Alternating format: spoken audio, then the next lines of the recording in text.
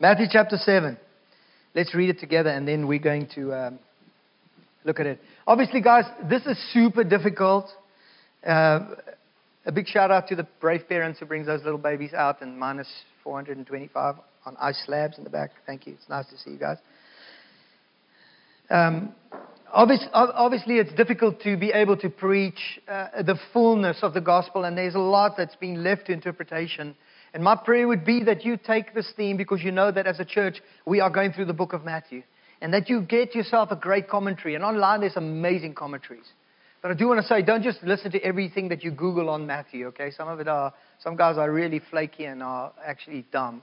But I pray that you have discernment and journey with us as a church community as we go through these chapters. So next week, we're doing 8 and 9, and so now you know. So this week, read 8 and 9 and say, Holy Spirit, please, there's more. Everybody say there's more. There's more. Say it like you mean it. There's more. Pretend you're like an orphan who's just seen half a slice of a chocolate cake. There's more. There's more cake. That is amazing. I'm with you, Philly. Last night I craved chocolate cake so bad, it was terrible. But anyway, there's more. There's so much more. And the Word of God is like that well that never runs dry. It flows, like the word says, from Emmanuel's vein. And God delights in giving us the kingdom and revealing to us what His plan and purpose is. True? Okay. Matthew chapter 7.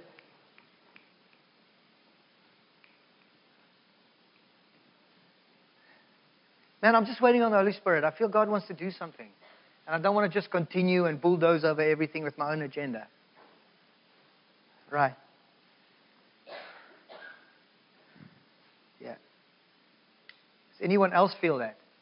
Or are you just awkwardly? Thanks, Jess. Thanks. Mike and Christine. Christine, you look so beautiful. She's about to have a child any second. And yeah. Just look at them. Everybody look at them. Stretch your hands out to them and bless them. Speak a blessing out your mouth over them. We bless you with life, joy, peace, unity of the Godhead in your marriage, grace and courage for the child that lies ahead and for the children you now have. Bless you with peace like a river. The Lord is your shepherd. You won't want. He'll lead you beside still waters and restore and refresh your soul.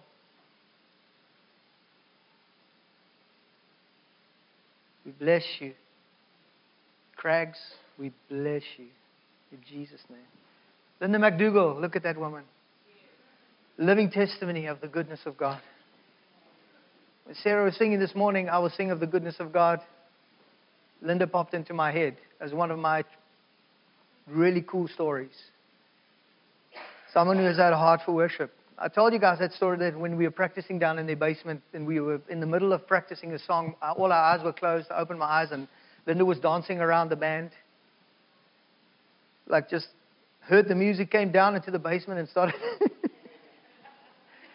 That song was, I Will Not Be Silent, I Was Born to Worship. I don't think I'll ever forget it. It was so beautiful. Stretch your hands out to Linda.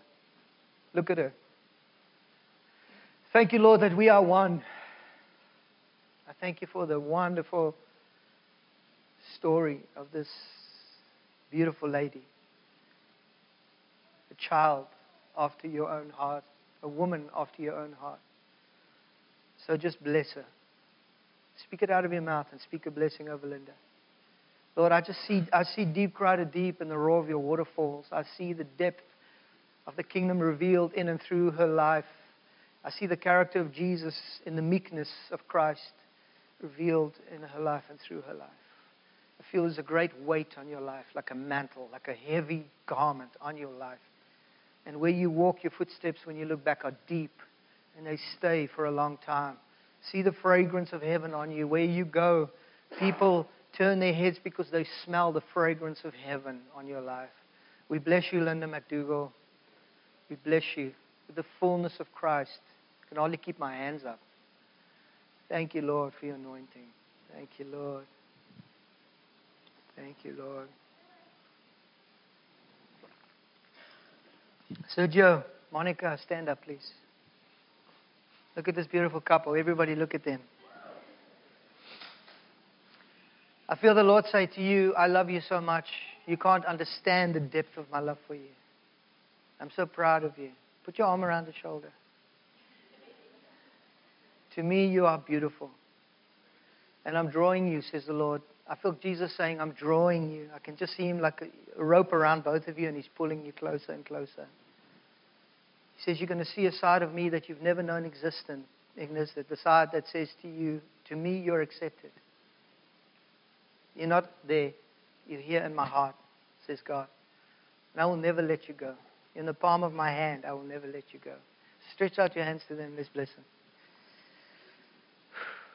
If anybody has a word, you can quickly say it, okay? You got 10 seconds. Speak your life over this couple.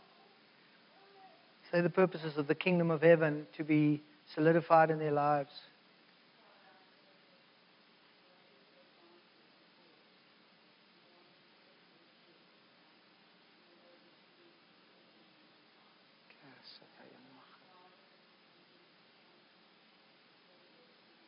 Yes. Yes. Yes. Thank you. Sit down, please. Should we just keep going or should we just preach?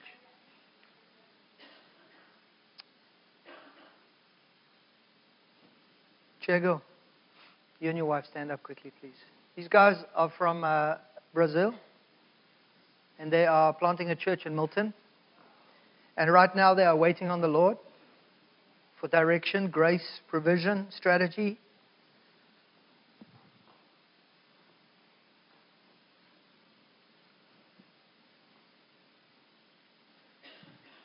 And we are joining with them in the Spirit, becoming friends, because nothing grows beyond a relational reality in the kingdom. You can be a mighty prophet if you're not relationally connected. You are a voice in the wind.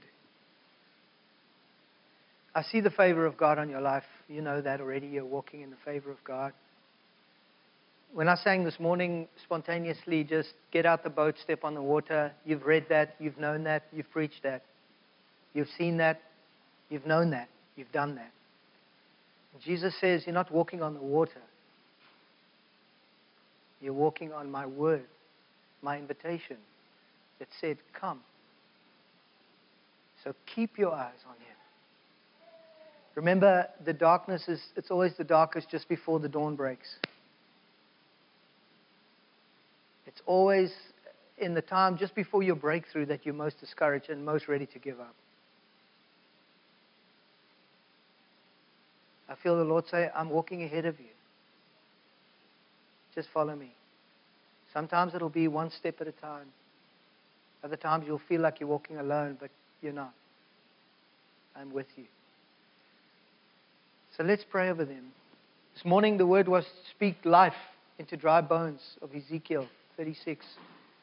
And Lord, we stand with this couple and we pray that you would use them, and I know you will, Lord, but that you would encourage them, give them courage. Courage. I speak courage over you. Your vision is not generational, it's multi-generational. It's not just for you and your household. It is for generations to follow. And you need to take that very seriously. Everything has to stay in the boat. Everything has to stay in the boat as you step over the edge and walk on the water. Defy that which is natural. Everything must stay in the boat. I thank you, Lord, with His new wine, there is new freedom. There are new ways. There's new scenarios. That you make the impossible possible. That you make water flow from a rock. That you make rivers flow from the desert. So we release. Bless them, guys. We release the blessings of God over their lives. The fullness thereof. Fullness thereof.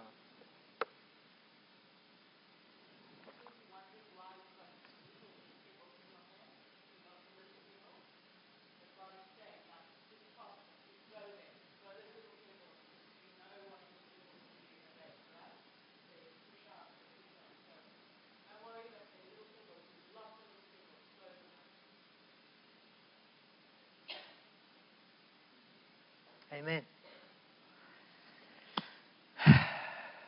Okay, we've got to be a real church and preach. So, Matthew 7. Read with me, please. I'm reading from the NIV and will be reading from the NIV through the whole book of Matthew. Chapter 7.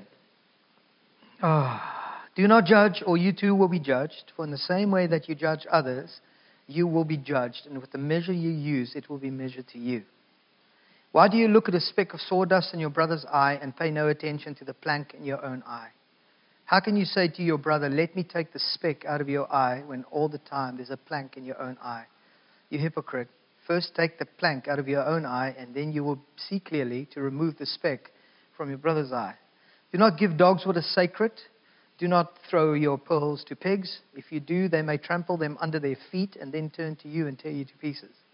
Ask and it will be given to you. Seek and you will find. Knock and the door will be opened to you. For everyone who asks receives, and he who seeks finds, and to him who knocks the door will be opened. Which of you, if his son asks for a bread, will give him a stone?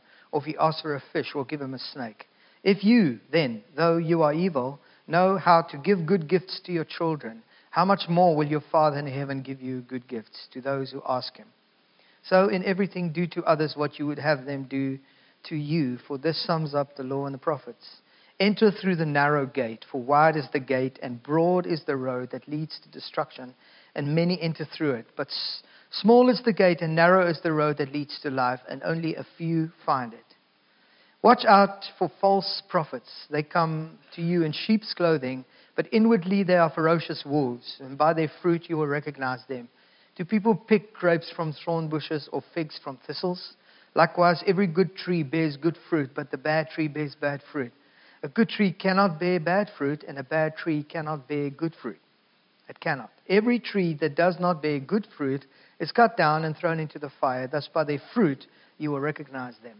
And not everyone who says to me, Lord, Lord, will enter the kingdom of heaven, but only he who does the will of my Father who is in heaven. And many will say to me in that day, Lord, Lord, did we not prophesy in your name, and in your name drive out demons and perform many miracles? Then I will tell them plainly, I never knew you. Away from me, you evildoers. Therefore, everyone who hears these words of mine and puts them into practice is like a wise man who built his house on a rock. The rain came down and the streams rose and the wind blew and beat against the house, yet it did not fall, because it had its foundation in the rock. But everyone who hears these words of mine and does not put them into practice is like a foolish man who builds his house on the sand. And the rain came down and the streams rose and the winds blew and beat against this house, and it fell with a great crash. When Jesus had finished saying these things, the crowd were amazed at his teaching, because he taught as one who had authority and not as their teachers of the law. Let me start right there. The authority of those who walk as disciples of Jesus Christ is often defined or really determined by the secret place. Remember last week I spoke about the secret place. And the secret place is a place that we create.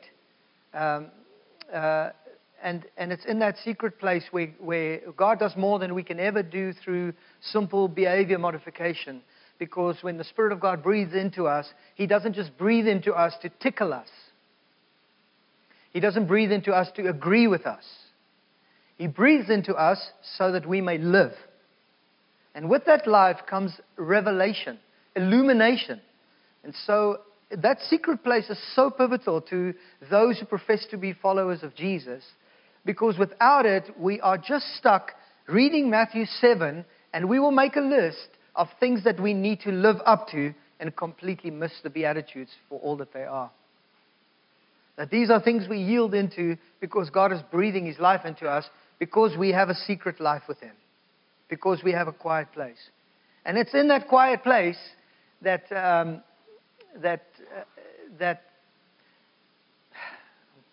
just going to butcher my sermon right here. But it's in this quiet place where God enables us to delight in obeying Him. Okay? Jesus said to His disciples, if you want to be my disciple, which was like an open statement. If you want to be my disciple, you must lay down your life and follow me. You must leave everything in the boat. You must leave the old behind, including your identity and all the strong things that we've shaped our lives with. You must leave them behind.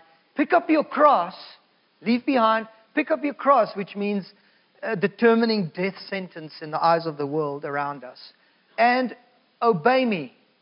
And as Jesus came to the end of it all in Matthew 28, and if you read through I've read through, well, I'm sure you all have, but now recently, Mark told me a couple of weeks ago to watch this thing, AD on Netflix. I'm telling you guys, it's ridiculous. I sob all the way through. It's ridiculous. And it's not even, it's like some bits of it are so cheesy, but it's called AD. AD something, what? Kingdom and Empires. Basically the story of Jesus and then the book of Acts. And then, all just like in everything. It's so incredible to me. And right at the end of this commission in Matthew 28, and I visited my dad when he had a stroke some years ago, and it was very sad because, like we know our parents in a certain way.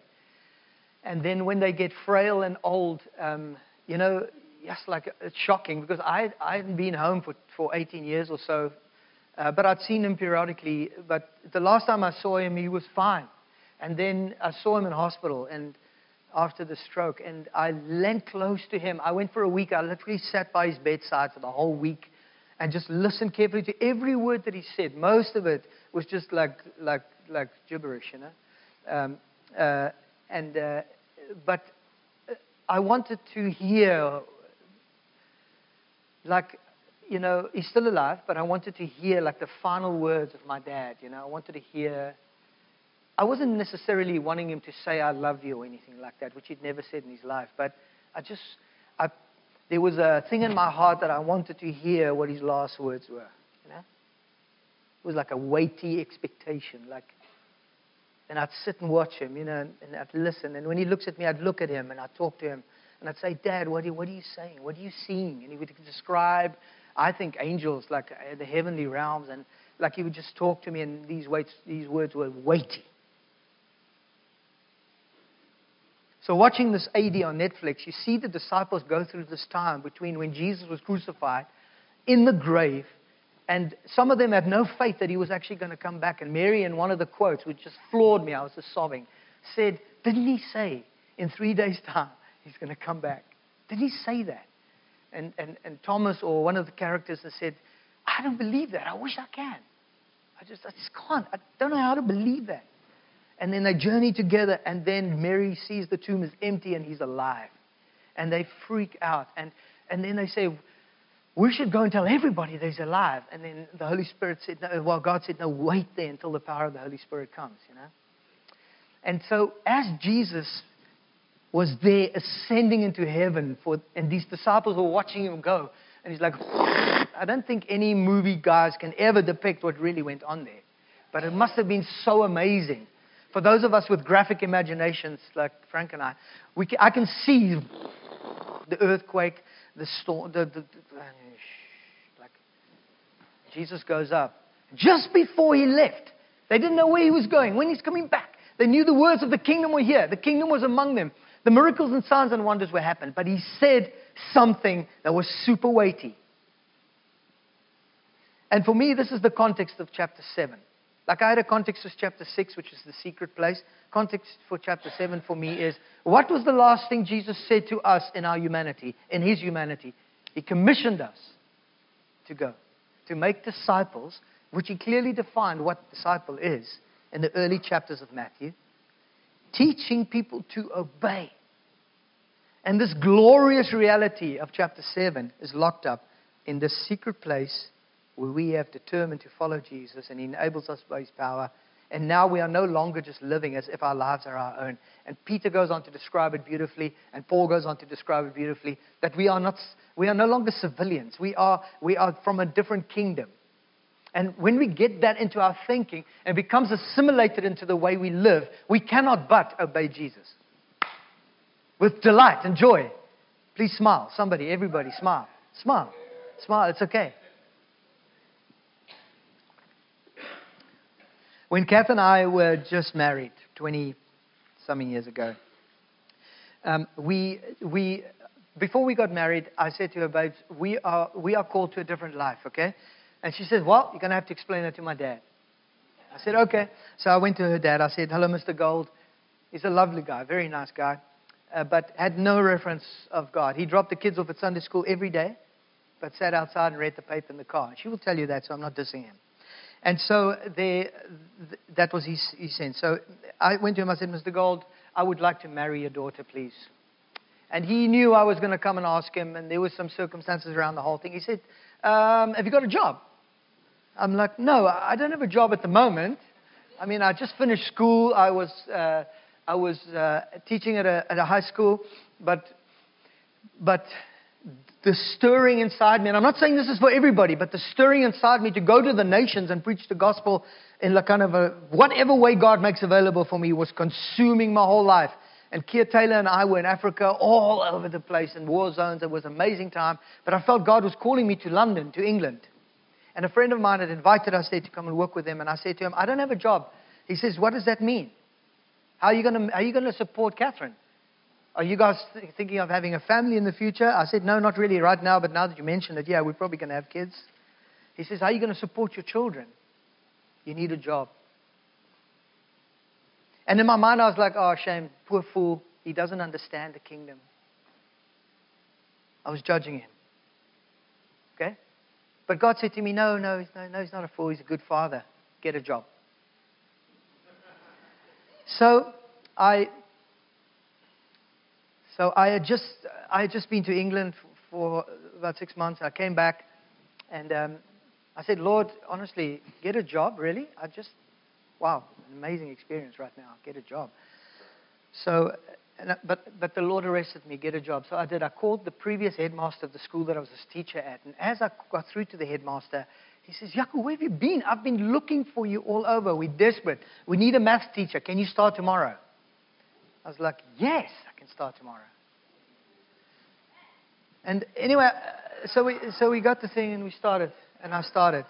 And now I have totally forgotten why I was telling you that story. Lord, help me, please, Lord. This was a great story. Yes, I wanted to marry Catherine. Huh? No, yeah, well, that's the final point. What? Yes, we wanted to go to the world. Oh, yes. So I said to her, Kath, from the beginning, Kath, we are called to the nation. So I'm going to go back and teach, but we're going to get married, and in a while we are planting a church, right? And she said, no. This is the crux of my story. She said, no, we're not doing that. I have a science degree. I'm not going to plant a church. What does it even mean? What does it look like? And we had this conversation, and I was like, okay, we're obviously not on the same page. Should I marry this girl? God, is she a distraction from the call of God? I'm just being very vulnerable with you. This sermon will never go onto the internet, so you better listen very carefully, all right? And last week, okay, never mind. So anyway, we had this ongoing thing, and we couldn't come into agreement, and we got married. And we were both school teachers, and we couldn't come into agreement about planting a church in the nations. And this is why. Because Catherine was afraid that God would send us to a place that she didn't want to go.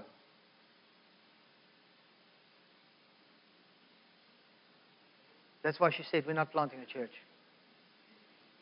We're not planting a church. Yeah. That's all I remember for now. So let's just move on. It'll come to me, the conclusion of this thing. Wow, it's terrible. Okay. Yeah, I had a great punchline. Please help me, Lord. What is going on? Yeah. Anyway, so this obedience to the call of God is a big deal. So the last word that Jesus said, go into all the world to make disciples, right? Whatever your context is, whatever your space is, whatever sphere of influence God has placed you in, that is your mission field. And just listening to Nikki,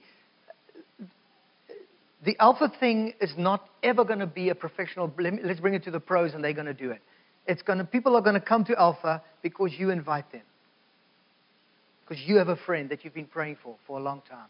that you're going to step across and say, hey, we have dinner together, watch a small video and we talk about it. We're exploring our faith. You want to come? That's why people will come.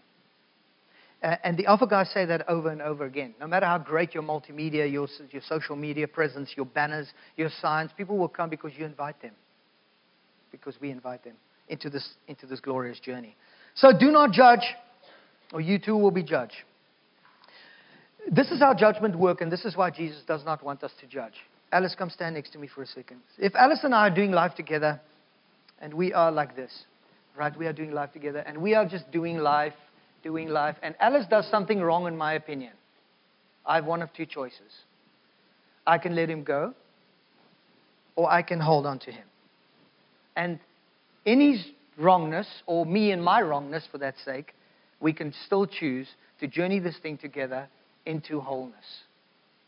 Thanks, Al. Or sit down. Oh, no, stand up there because I'm going to. So, can you just take your shirt off, please? Jokes, I'm joking. I was just joking, all right. Or when one of us do something wrong, and this is how judgment works, and it's a big deal because I was just joking, okay? When we separate ourselves from anybody, in community or out of community or in life or in general where we work, say in your working environment there are 5 or 10 different nationalities.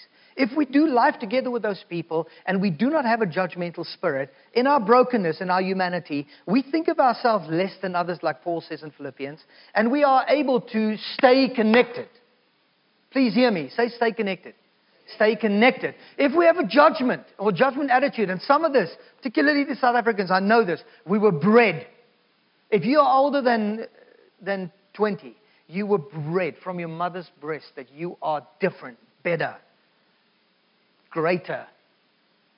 And so you come in with that disposition into your life that separates you from others. You don't co-journey with others. You don't even know it sometimes. I know it. I'm saying this because I'm aware of it in my own life to this very day. And so when we separate ourselves from each other, this is what happens.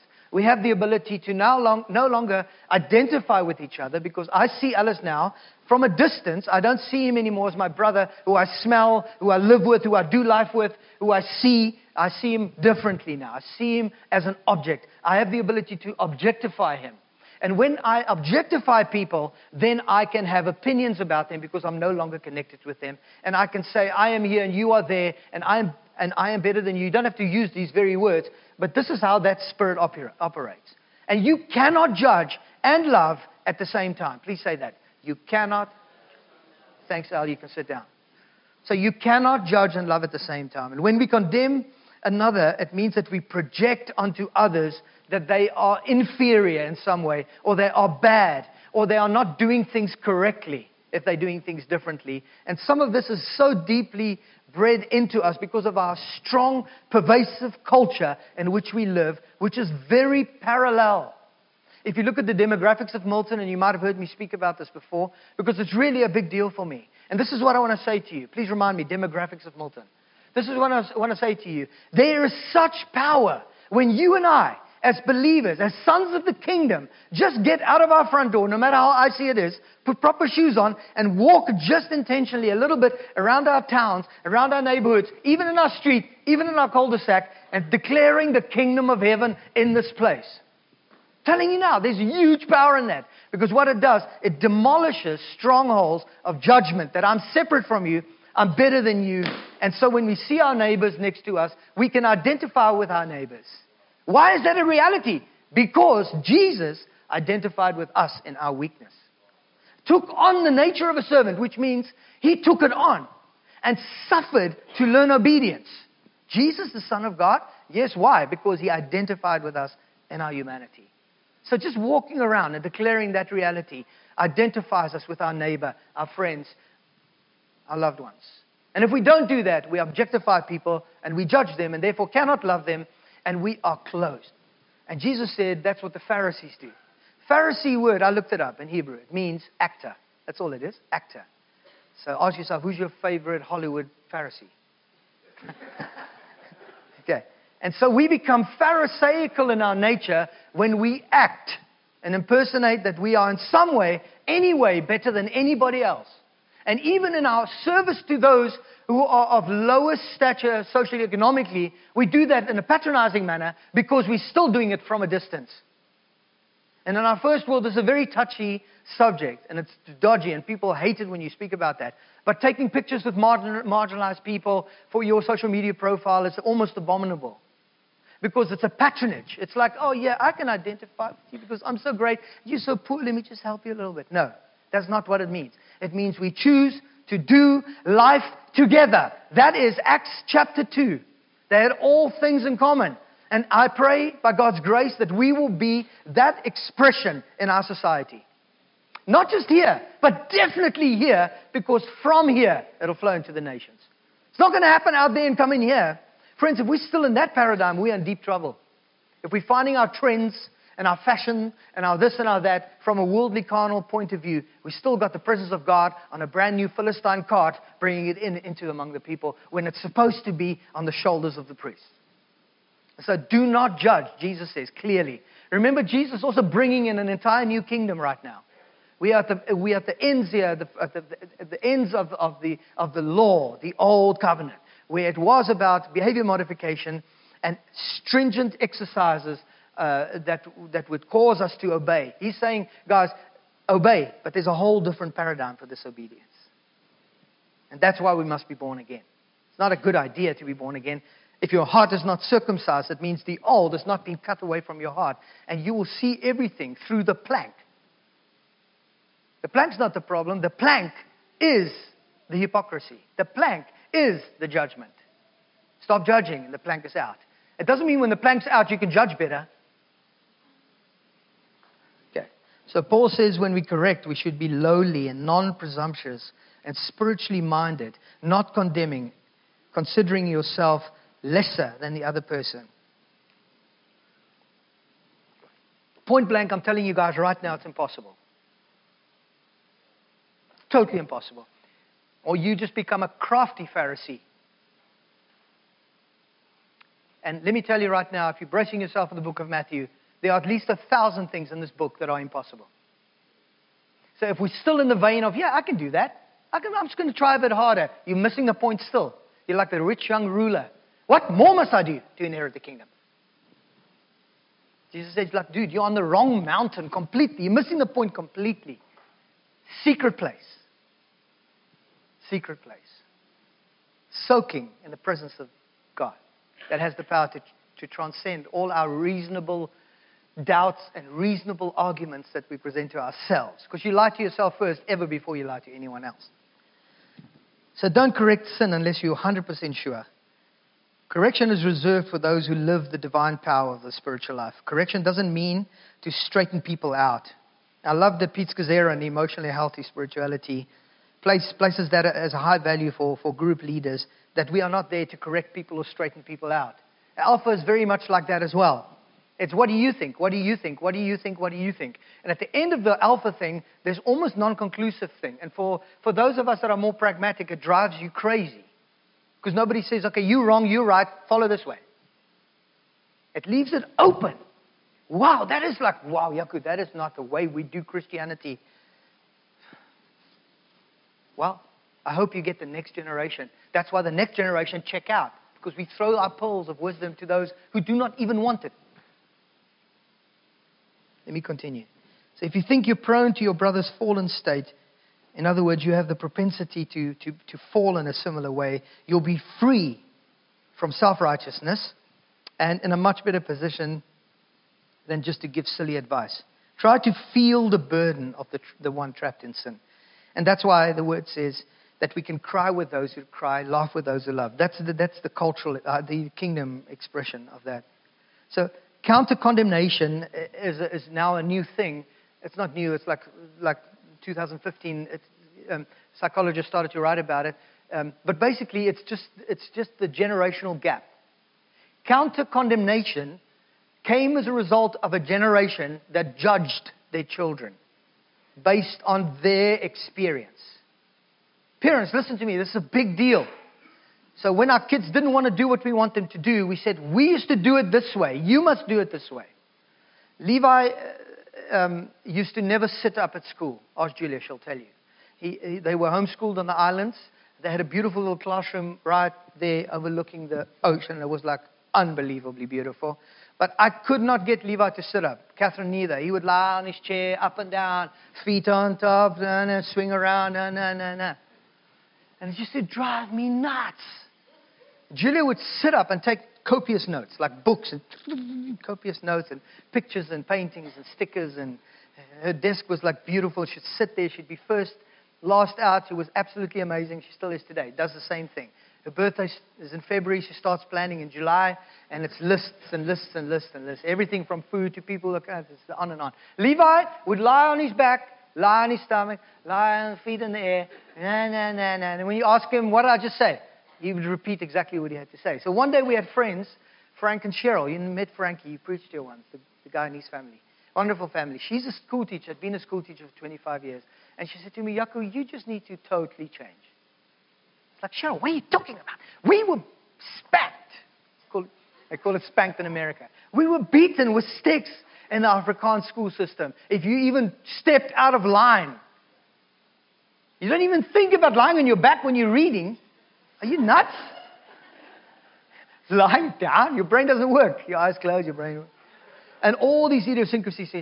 And she said to me, Jaco, you know what, in this scenario, what has to change? Not Levi. Levi will learn lying down. Levi will learn standing on his head. He will learn swimming in the ocean. He will learn the way he learns.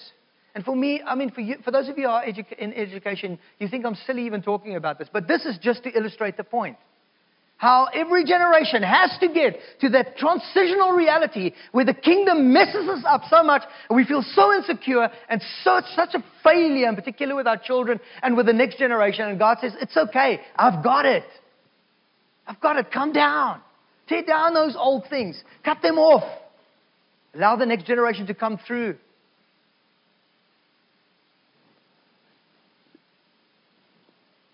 So I had to change. And it still killed me. It still totally killed me that he would lie down when I was reading to him or whatever the case is. But I kept reading and I changed. And look at him today. He still can't read. He still can't count. I'm joking. Let me sum it up like this. By the age of 10, Levi had read every C.S. Lewis book by himself. I bought the C.S. Lewis compilation like it's this thick. Don't know if you guys had it. I got home one day after school because I taught at the high school there. And Levi was this much into the book. I'm like, buddy, what are you reading? He's like, The Great Divorce. I was like, what? He was this high. Julia also loved to read. Our kids love to read. And he never sat up once. That book was so heavy. He'd lie down all the book.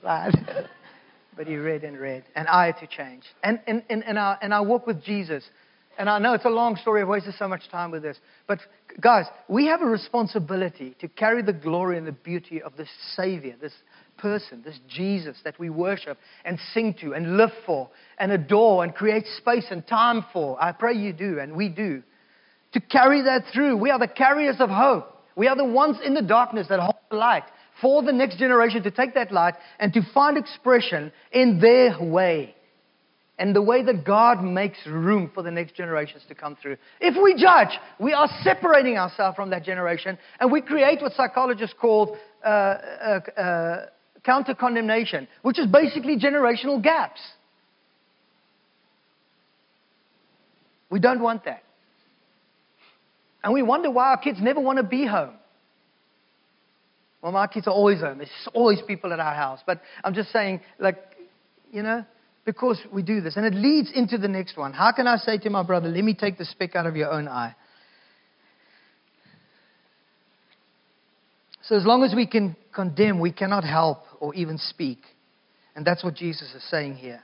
Neither does it mean that when we remove the plank, we'll be able to judge others better. It simply means when we judge, we have a plank and we are blind to the kingdom reality of the one that we are judging.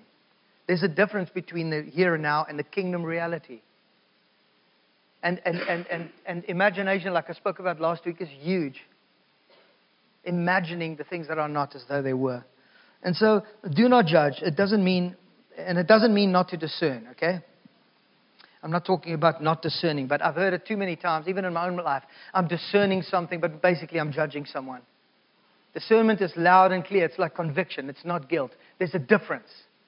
There's a kingdom difference in that whole thing. So do not give to dogs what is sacred, and do not throw to pearls your pearls to pigs. This speaks of our desperate desire to manage people and their lives by pushing our pearls of wisdom onto people, whether they want them or not. Even forcing people to come to church. Okay, I love people to come to church on a Sunday morning. I love it. It's my thing. I love it when people connect and I hear how people got together and prayed and like sang and went out to the pub or went for a meal or went for a coffee. That's what it's about. It's when we get it right here that people would have something to come into this community. And so, so what this verse does not mean, and it ties so well like in what I've just said, it does not mean that we have great, wonderful truths that we can give to others, but there are some who are not worthy of such treasures, usually the ones who reject them anyway. They are the pigs and the dogs, and we shouldn't waste our time with such people. It doesn't mean that at all. It's not a judgment. It's not a distinction. It's not a separation. It's actually a helpful reality. You know why? I thought, what should I do? Let me go and study pigs' digestive systems. Yeah, okay. Because I'm like that. I'm joking. I'm not like that. Pigs have, of all the animals, the closest digestive system to humans. Pigs' teeth have been used as implants into humans. Not so much today. Maybe today still, I don't know. They have the same teeth as ours. Put your tongue in your teeth. They're all flat. Can you chew pearls? Pearls? No, you can't chew pearls. Okay? You can chew pearls. I don't know. But you can't chew pearls. Pearls are hard. They're not helpful. It's not helpful to give pearls to pigs.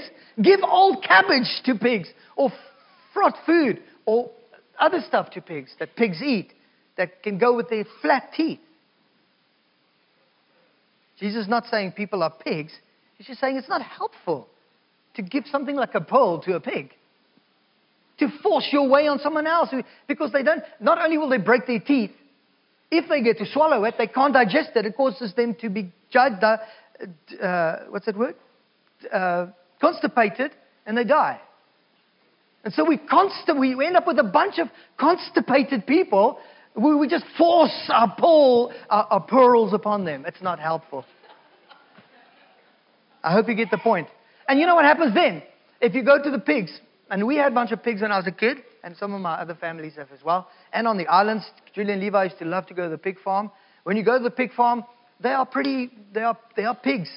And there were some wild pigs as well. They would chase us sometimes, and they're ferocious.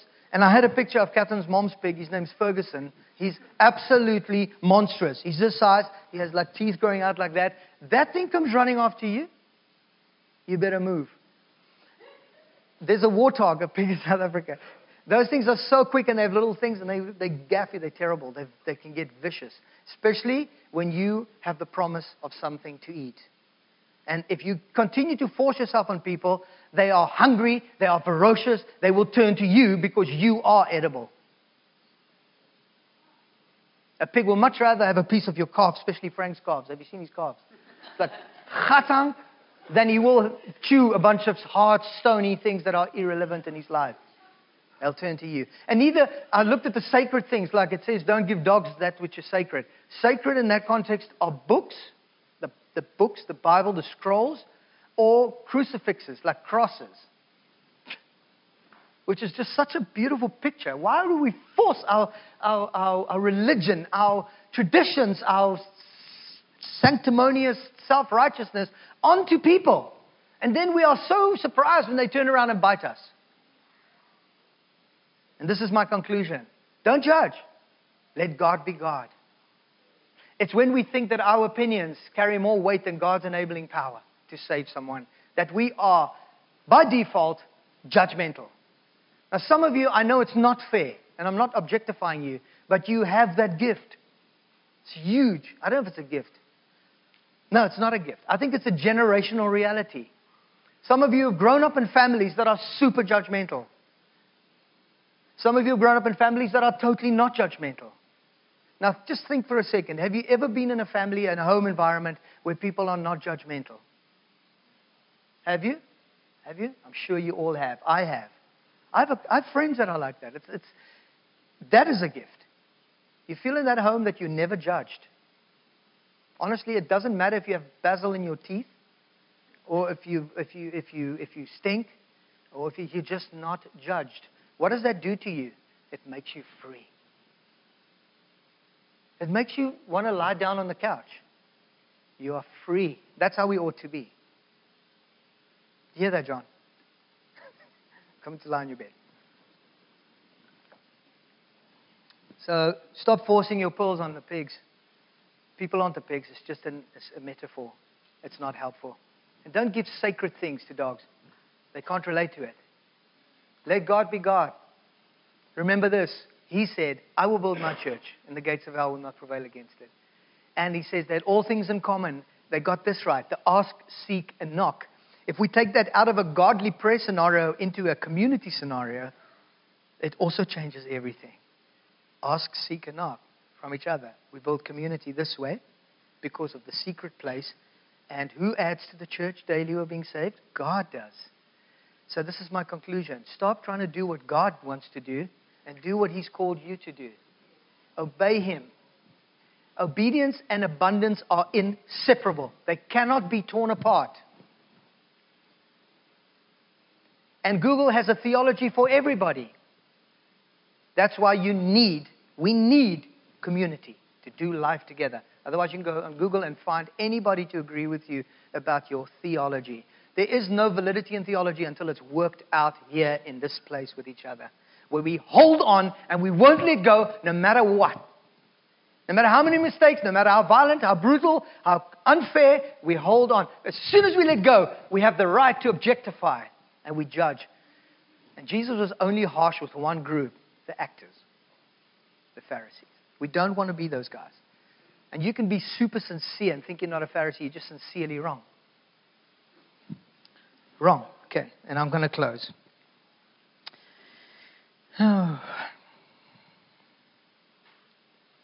More often than not, giving our pearls to pigs is just a way to shift people from God's control to our control.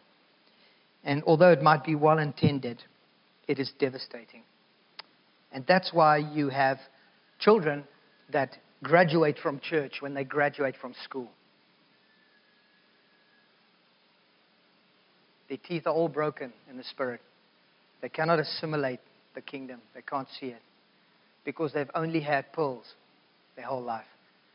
Instead of space, sometimes those spaces take you into the dungeons, bro, but God will find you there and bring you out. And that is substantial, nothing else. So what's the conclusion to that? Don't control, let God control. You get into the secret place.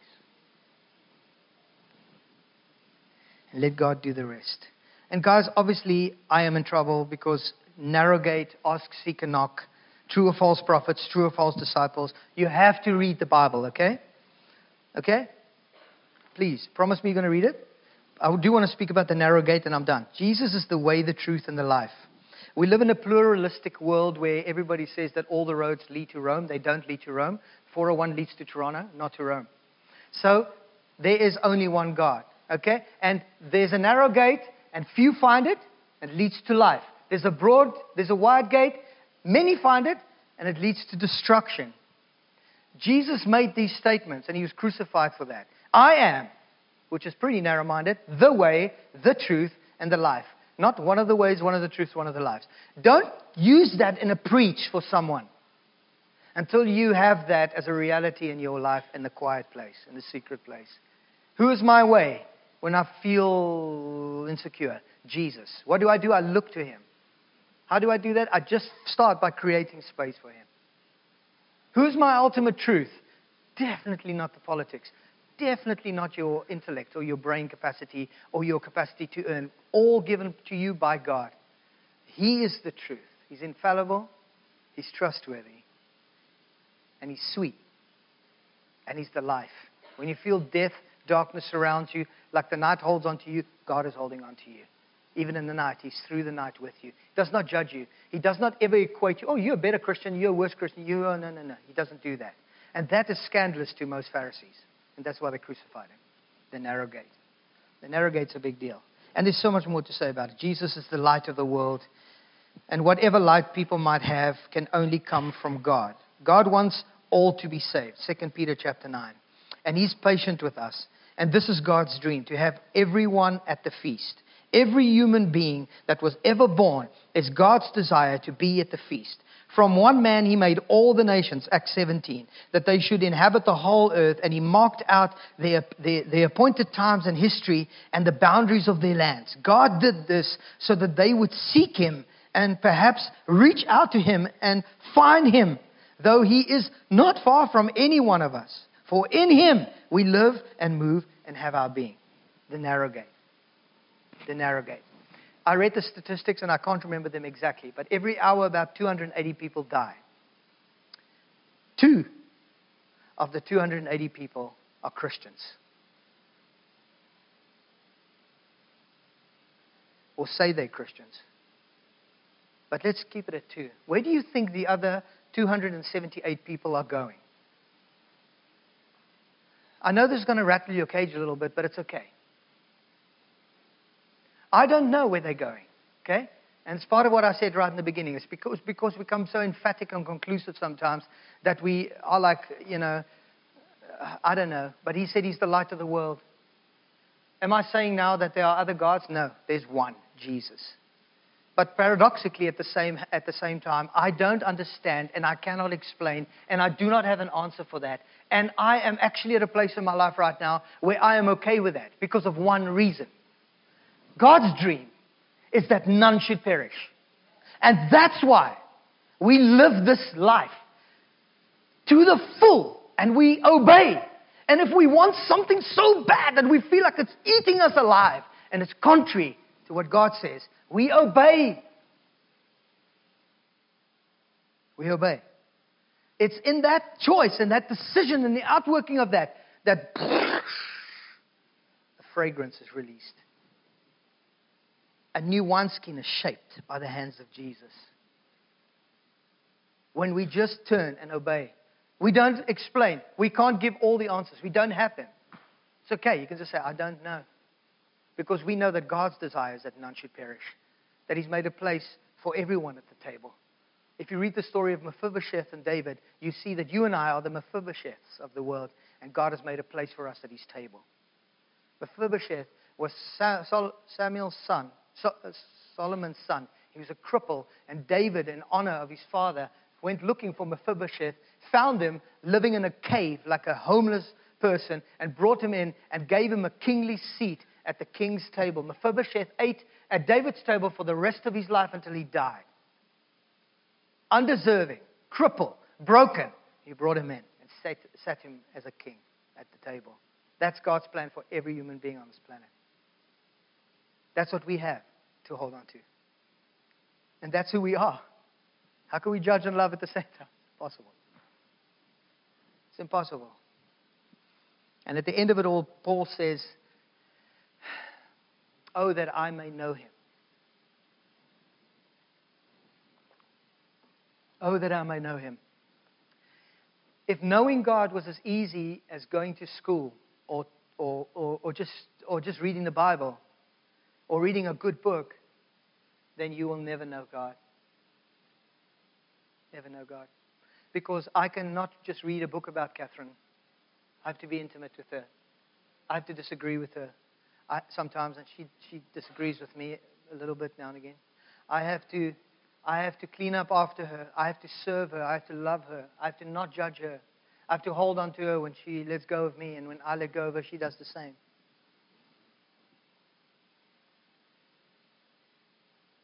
It's that intimacy. It's the knowing of Jesus that will give us the authority that I saw in Linda's life. The authority that when you walk, your footsteps are deep. Otherwise, we've been swept up in the culture. It's so pervasive. And I'm going to read a page and I'm done. In John Mark Comer I was listening to a podcast. he was saying that they had no, it wasn't John Marcoma, it was this guy, Sean Boltz at the conference. Did I say this last week? They sent about 1,000 people into the city to reach the city for Jesus. Only 500 made it back. Yeah, 500 of them were swallowed by the culture. And he said, because they knew the gospel, but it never cut away the old and changed their lives. The circumcision of the heart. You must be born again.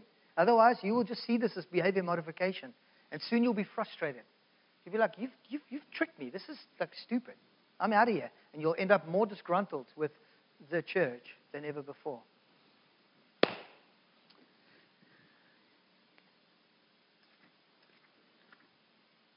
Warwick, don't leave. You need to listen to this. When you teach your children, and I'm joking, and adults to ride a bicycle or to swim, they actually do ride the bike or swim in appropriate occasions. You don't just teach them that they ought to ride the bike, or that it is good to ride a bike, or that they should be ashamed if they don't ride the bike.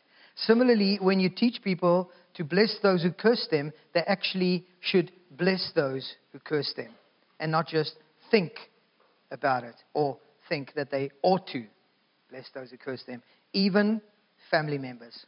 They recognize the occasion as it arises for what it is and responds from the heart of Jesus, which has become their heart. That is the problem with pearls and pigs. They cannot assimilate it. Until we've assimilated Jesus and his heart becomes our heart, we will not be able to turn the other cheek. Please don't for a second think I'm speaking from moral high ground to you right here. I cannot turn the other cheek. Okay? I struggle. I want to. Moreover, it is human nature to resist deep inward change, for such change threatens our sense of personal identity. However, the emphasis all too often is on some point of behavior modification. This is helpful, but it's not adequate to human life.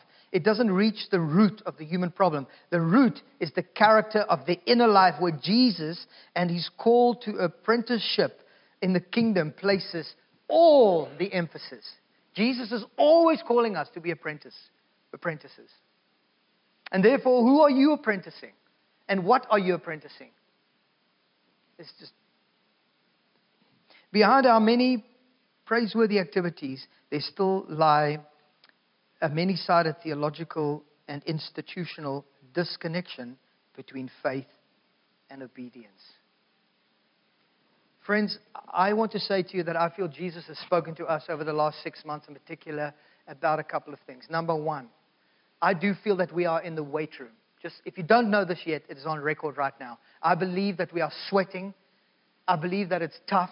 I believe that God is expecting more from us, stretching us, enlarging us, increasing us for a generational coming of the kingdom of heaven into this place, into the city. And I prophesy again that this building is way too small for the harvest.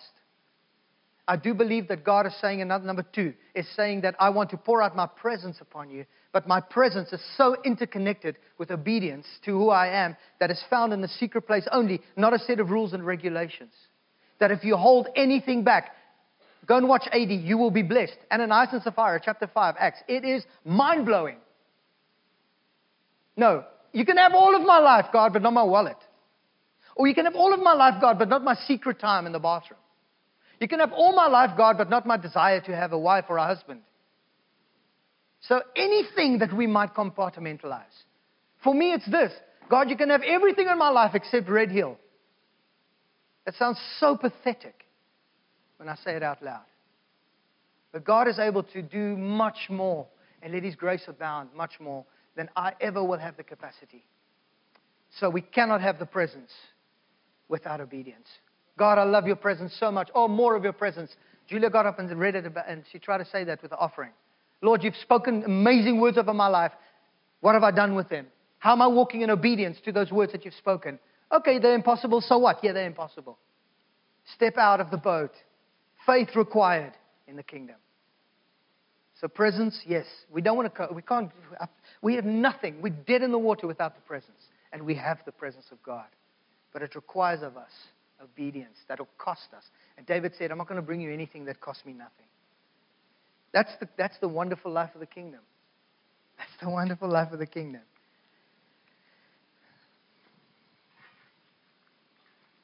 Amen.